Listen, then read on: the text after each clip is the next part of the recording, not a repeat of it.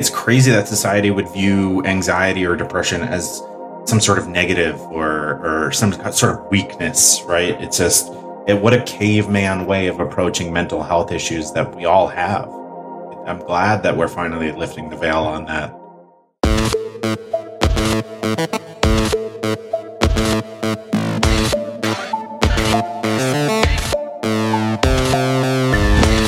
Welcome to The Change, where we share stories and inspiration from servant leaders working to normalize the mental health conversation and increase empathy in business.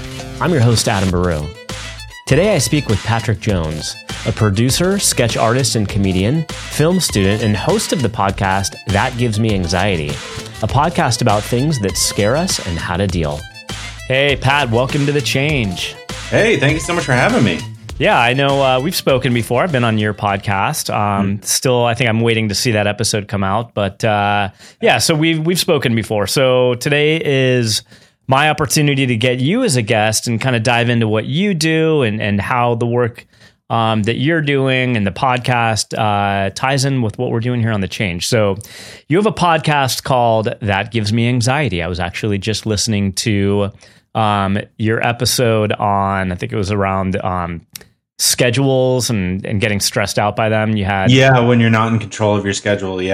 Yes, exactly. So we're gonna definitely dive into that because that's something that I literally. I almost wanted to say I daily deal with that, but I almost deal with that on an hourly basis. You know. Yeah, it's something we all talk about, right? Like if a meeting pops up on your work calendar, even that message can give you anxiety, right? For the listeners, the episode is more about, times you're visiting your family or, when you can't decide where you're supposed to go or what you're supposed to or what you're going to be doing and how helpless that can make us feel. Totally. Definitely want to get into that with you. But let's get started. Okay. So, in your bio that you provided to us, you self-described as a journalist, comedian, and podcaster. Okay. So, interesting background there. So why don't we start with, what got you into all that? I'd love to hear the comedian part of that too. I think that's really cool. So why don't you take us there? I mean, and then we'll go back further, in your history a little bit later, but yeah, journalist, comedian, podcaster. So tell us how that came to be. Yeah. So I was at school in SUNY Buffalo and unsure what I wanted to do with my life. Definitely one of those people that, I have a lot of energy, but I didn't know which direction to sort of point it. And I always felt a little guilty about trying. I was interested in film and video, but I felt guilty as it's not a real job to kind of pursue that, right? It's something, it's a hobby. It's what rich kids get to do. No, I get that. Like a privilege type of exactly. Guilt. That's a better word for it. Yeah. But I just in undergrad I took a visual communications class and we talked a lot about the cinematography of older movies and I just found myself enthralled with that and loved the metaphor that you can put forward and so ended up deciding to pursue a master's degree in film and video, which I ended up doing at American University in DC. Okay. Just loved it. And so following getting my master's degree, I took a job at a startup. I mean, before that, I was doing some freelancing and didn't really think that was for me because it was too exhausting, especially at the ground floor level to be finding jobs while also wanting to do well at the job that you were getting and wanted something a bit more substantial. So my first full-time job was with a company called Buzz 60. Okay. And we made these short 60-second news clips, everything from, celebrity gossip to actual political news to you name it, right? Weird news, everything in between. Mm-hmm. Okay. And there I was editing, shooting, lighting, hosting, every aspect of the process. And I've always been, loud at times in my friend group and enjoyed making people laugh. And so I brought a flavor to these videos that were kind of on the funny side, right? It's not like a stand-up routine, but a comedic edge to them. I mean, Yeah. which also helped make, I was making 5 or 6 videos a day. It also helped pass the time to like Wow. add some more, personality to them. Totally. And then, yeah, from there, I wanted to get better at that job. So I started doing improv and sketch comedy at UCB and the Pit and the Magnet Theater and a bunch of different theaters in New York City, and fell in love with that as an art form, and loved being on stage. And I still perform, well, now here in Charleston. Okay. At Theater 99, which Awesome. has been incredible. Yeah. I mean, what was that like to go up on stage? Had you done that before, like high school theater, or No, this was just, hey, I'm going to go there and do that?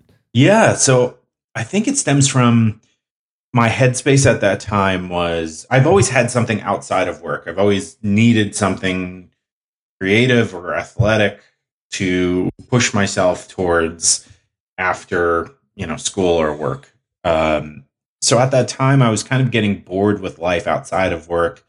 I was tired of every weekend being, all right, what bar are we going to? I wanted something outside. And I bumped into a high school friend that I hadn't seen in years, who told me that he was signing up for an improv class, and like kind of explained to me what improv even was.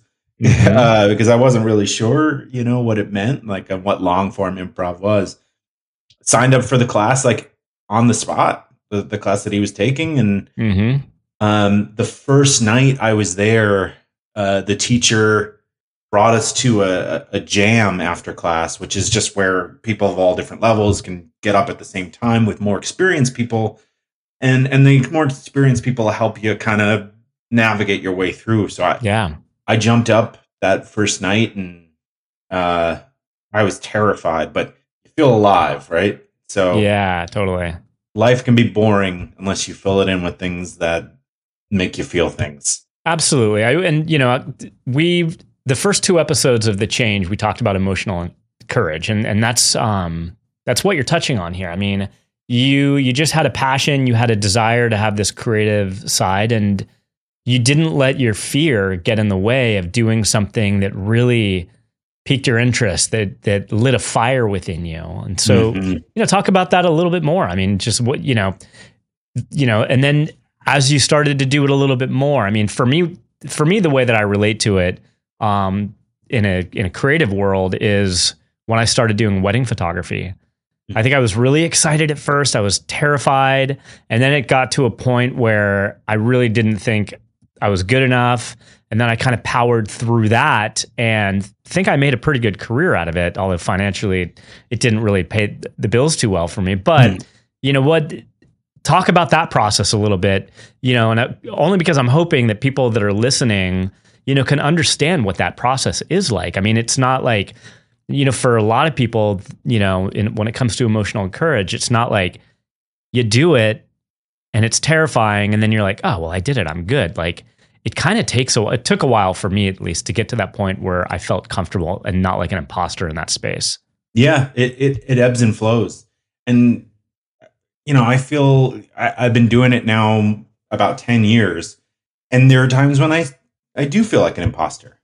There are times where I'm on stage and it's like, oh man, what am I doing? Like that was terrible. I mean, that's also the nature of the art form itself, is that there's nothing prepared. Like the bottom could drop out and you could have a terrible show, right? It's not like a play where it's pre-written and people know the songs to Hamilton before they even come, right? Like it's going to work out.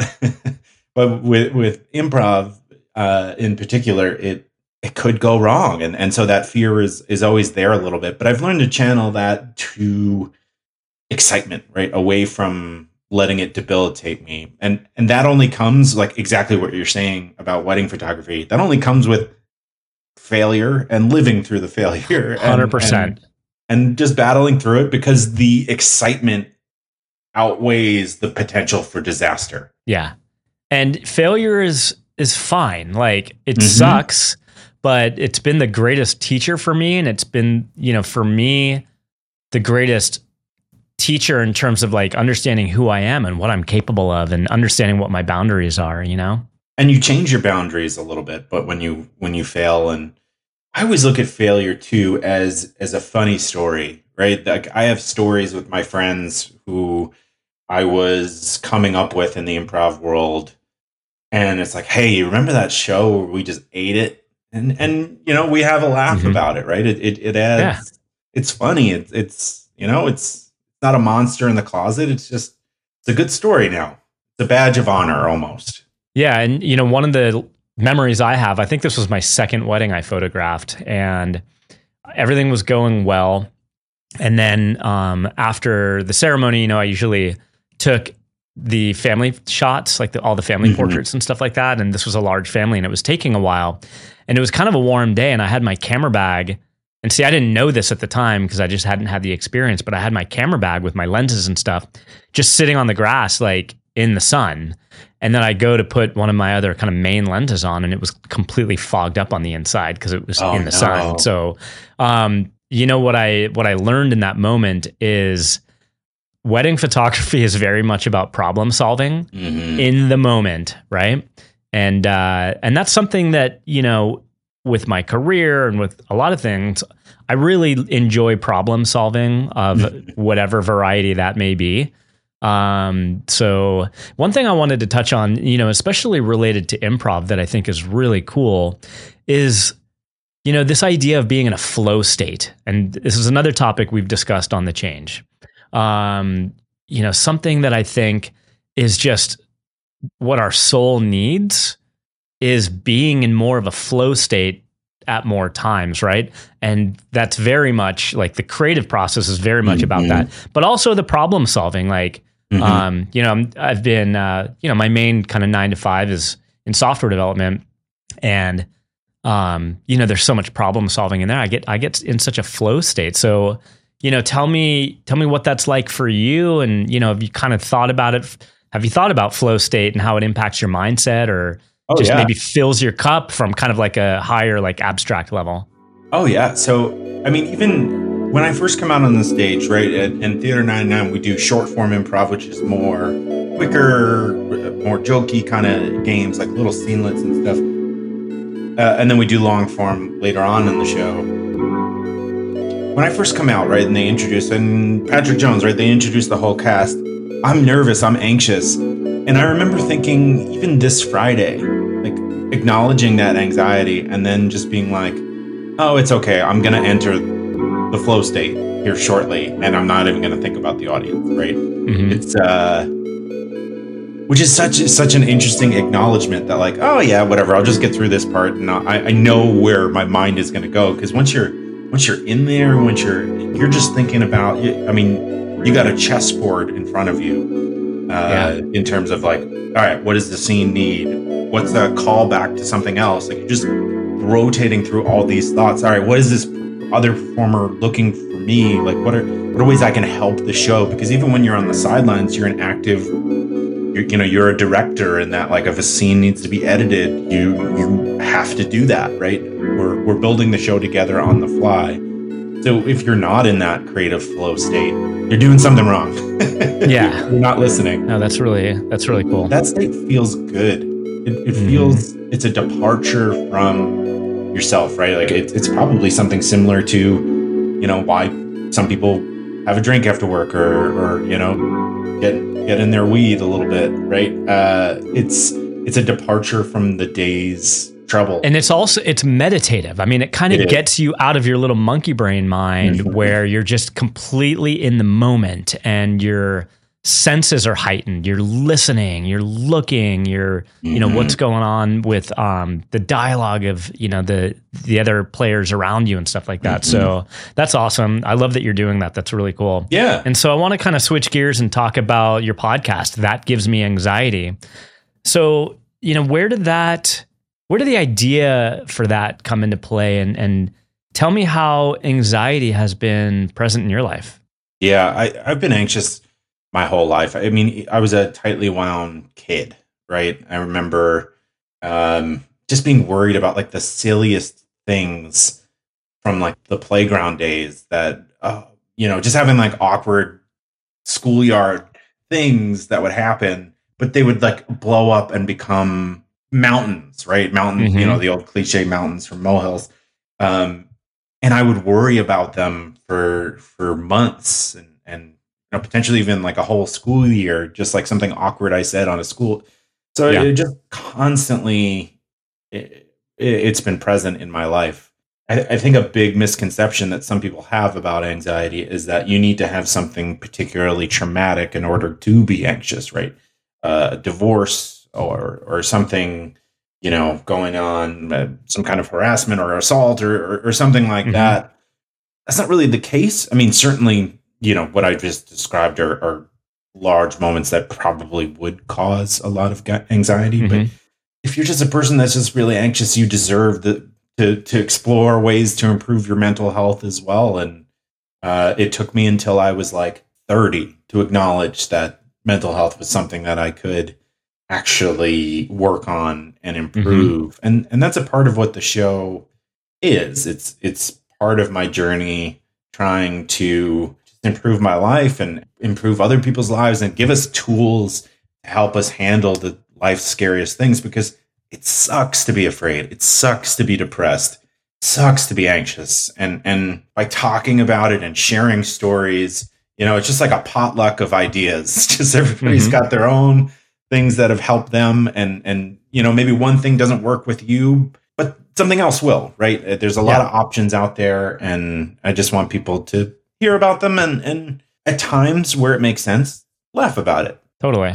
No, I think even just having the conversations, normalizing. I mean, I think that's the world in which we're living now, that I'm super proud to be living in this moment where, we're seeing in popular culture, a lot of different people and organizations that are really understanding that we all, kind of suffer in one way or the other from mental health issues, whether it's like a persistent chronic thing or whether it's just, based on some sort of event like you were talking about. And just, not being afraid as somebody who's going through mental health stuff, of being able to talk about it, like understanding like, hey, I don't have to hide this thing or live in a closet with it anymore. Like, this person next to me is probably dealing with something that is just as, challenging in their life, and just kind of being able to relate to each other. That's another, reason why I've been very excited to, have these interviews with people like yourself. I've just, just kind of normalizing it and just understanding, having that empathy where, being able to relate to each other and feeling less alone. I mean, that's another big thing with it. Absolutely. Yeah. It's crazy that society would view anxiety or depression as some sort of negative or some sort of weakness, right? It's just, what a caveman way of approaching mental health issues that we all have. I'm glad that we're finally lifting the veil on that. Absolutely. And, I'm the CEO of a software company. And, even just 6 years ago when I created the company, I don't know. I mean, maybe a lot of it had to do with just me and the way that I kind of was viewing the world and my belief systems. But looking back now, I don't think that the climate for being a vulnerable leader and being open with, my challenges and kind of sharing that with my team is kind of trying to model vulnerability and open communication. Again, it could have been more on me, but I really don't think that we were there yet as a society. I think definitely, a lot of the, divisions that a lot of people have been fighting through over the last several years. And then the pandemic really, were the catalyst for, I'm not feeling okay. I think definitely the pandemic made it okay to say, I'm not okay. Yeah. I've been, holed up in my house with my kids and no access to playgrounds for the past 6 months. Like no parent is going to be okay from that. But But it's so awesome that you're doing that. I mean, I don't believe in trickle down economics, but I think trickle down, emotional intelligence is you're leading in such a healthy way that I'm sure your employees appreciate. Hopefully, I think so. I think everybody gets it here. So it makes me really excited about the team that I work with also. Yeah. So let's talk about that, episode because it definitely piqued my interest about not being in control of your schedule. And, again, I know a lot of it has to do with just going to a holiday and there's family there and you got to go with the flow when you're in a group setting. The group decides they want to go here. They want to go there. It's like you kind of have to let it go a little bit. And, something that I wanted to touch on that I was alluding to at the beginning of this episode is, so right now, currently, I run 4 businesses. That's a lot. One of which I'm dissolving. Yeah, one of which I'm dissolving into a different entity. But it'll still be 3. I mean, that's Sweet Centric, which is my main business. It's a consulting agency. I've got 20 or so employees and contractors who work for me. And then I have EIQ Media, which, this podcast is produced through. And I also produce How I Made It Through via EIQ Media. And then I just am now launching, actually, I guess last night was the official go live date, only because I'm releasing this now to the world and beta users. But I have an application I wrote called Podtask, podtask.com, which is like a CRM, episode management, task management, event management solution for podcasters.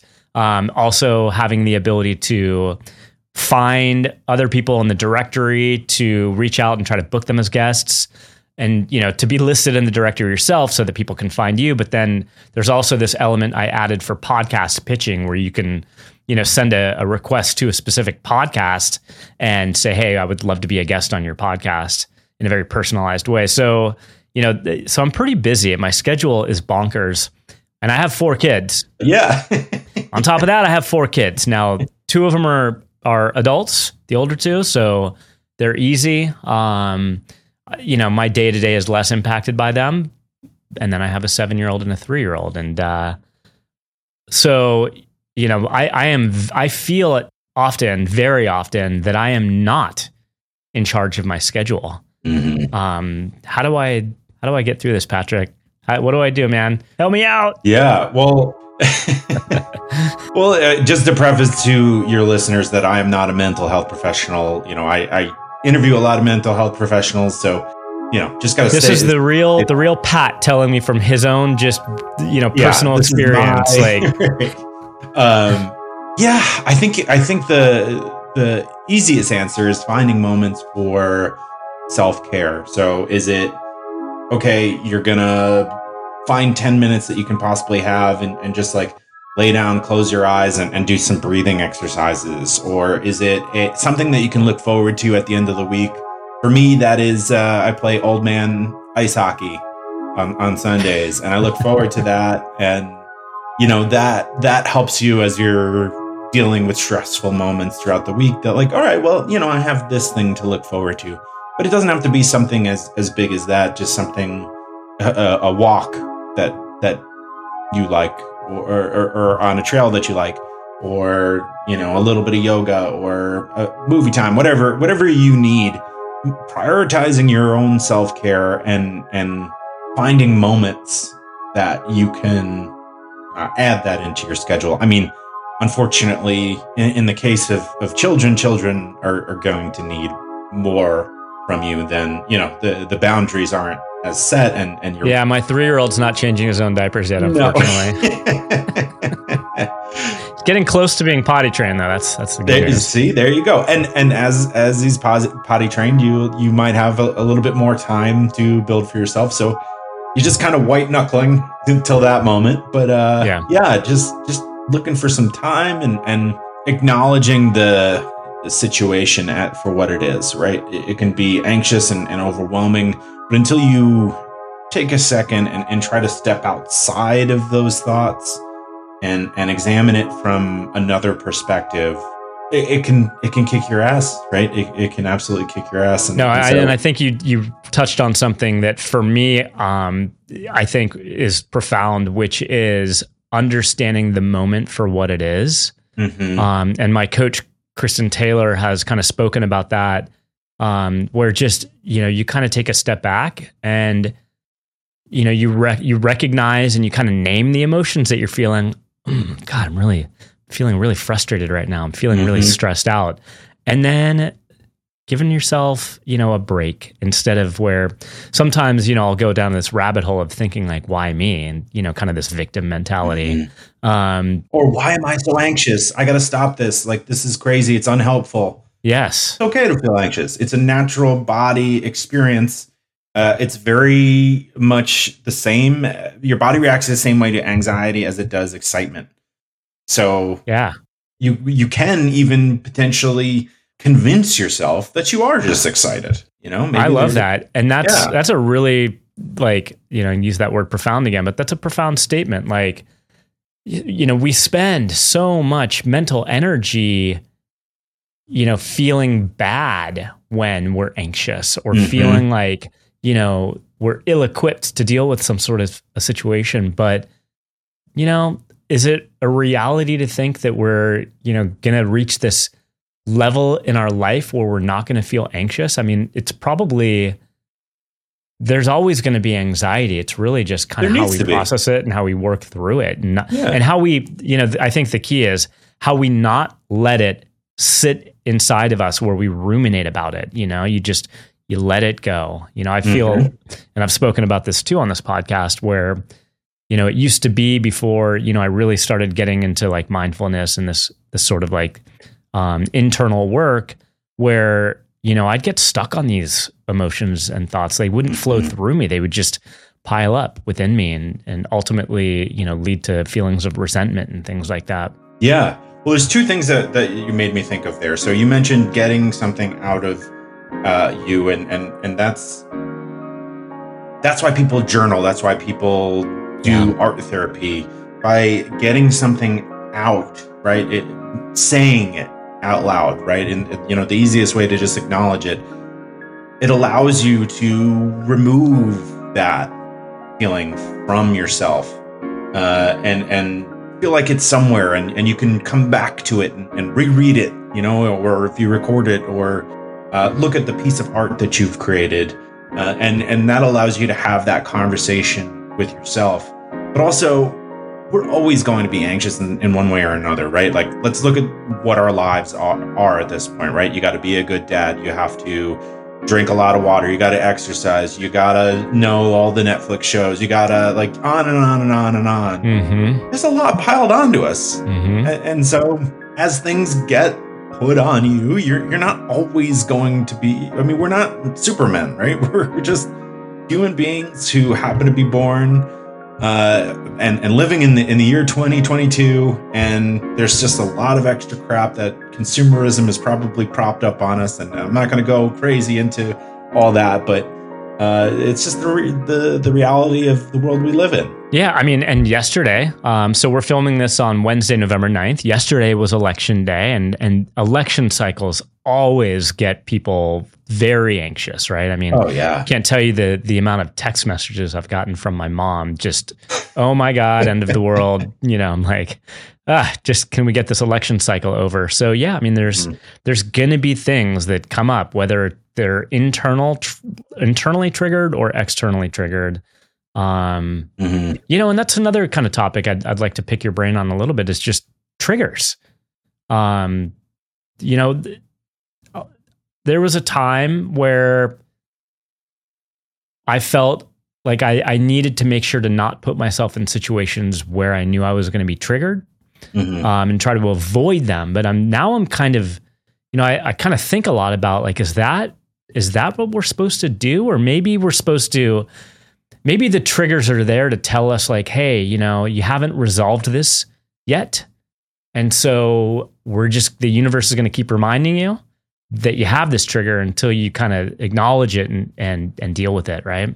What are your thoughts on triggers? Well, I recognize that there is a spectrum of what a trigger can mean, right? It can mean something small, or it can mean, something deeply, deeply traumatic. Yes. Thank you for saying that. Yeah. Yeah, no worries. And so, this advice is probably more towards the lesser end.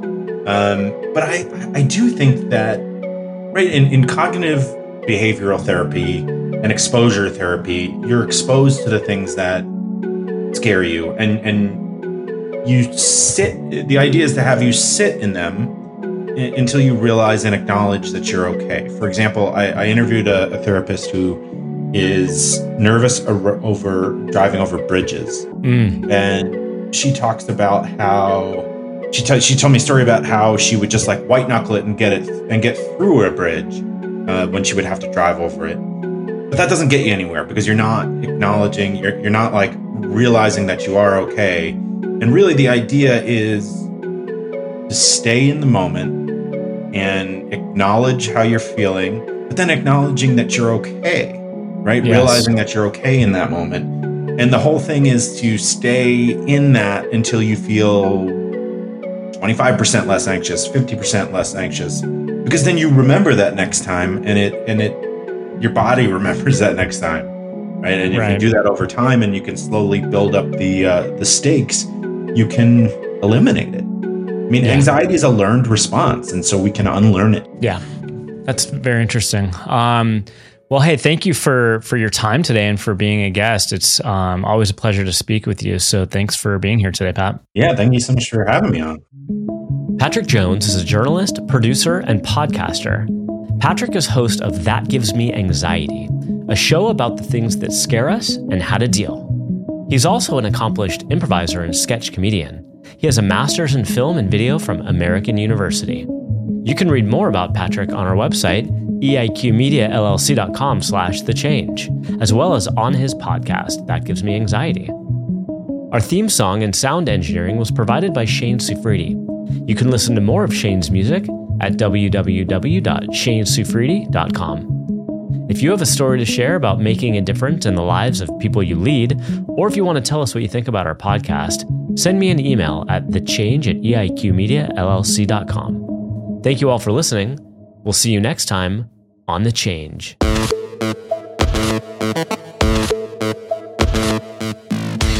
The Change is produced and distributed by EIQ Media, LLC. Elevate your emotional IQ with podcasts and content focused on leadership, mental health, entrepreneurship, and more.